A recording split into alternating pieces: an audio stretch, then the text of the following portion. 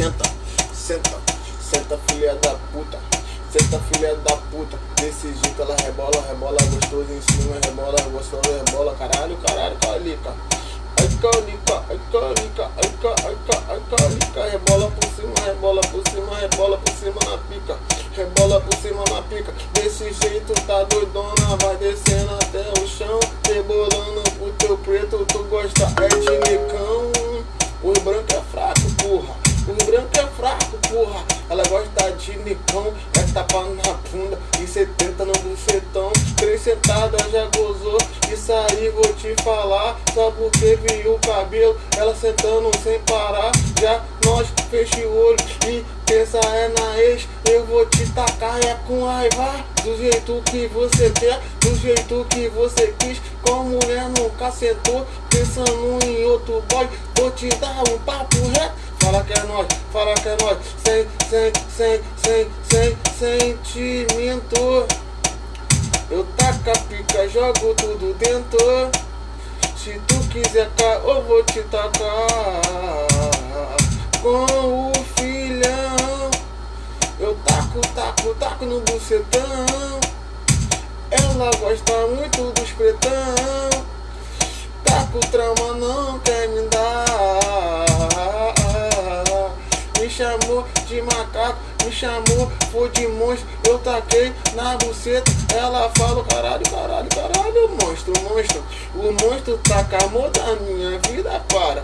Eu vou tacar é tudo, não vou parar. Vou tacar até a buceta, até você enguiçar. Eu vou te enguiçar, vai ficar louco. Desse jeito, rebolando com os caras da boca. Ela desce, vida louca, quer sentar por menor, que é tudo perigoso e também é o melhor. Senta, rebola na pica, rebola gostoso que eu te enguiço. Ela senta gostosa em cima da piroca, essa mina é gostosa. Ai, na casa em obra, ali na construção, eu vou é te tacar e vai ver o compressão.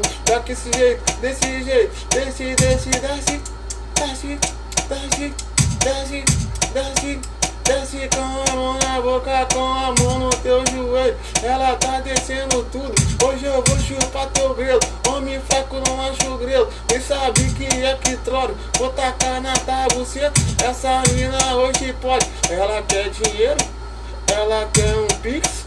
Só passar a sua chave que eu vou fazer. Ih caralho, ih caralho, ih caralho, ih caralho, ih caralho. Senta que senta que senta que senta que senta na minha piroca. Senta que senta que senta que senta que senta que senta na minha piroca. Ela gosta que senta, ela senta gostoso, gostosa, rebola da minha piroca. Que mina gostosa, que mina foda, rebola tudo, rebola caixote. Vai, ela contraiu minha piroca, a buceta no teu pau. Essa mina é muito brava, ela é sensacional. Então senta, então quica, então vai filha da puta. Ela senta na piroca, ela é rainha da puta. Ela quer sentar na treta, aqui na treta é brincadeira. Ela senta de segunda a sexta-feira. No sábado é perdido, no domingo em família. Ela dá uma de santo, essa mina ela é cria. Cara de santinha, cara de safada. Vem sentando com a buceta, com menor te mete bala.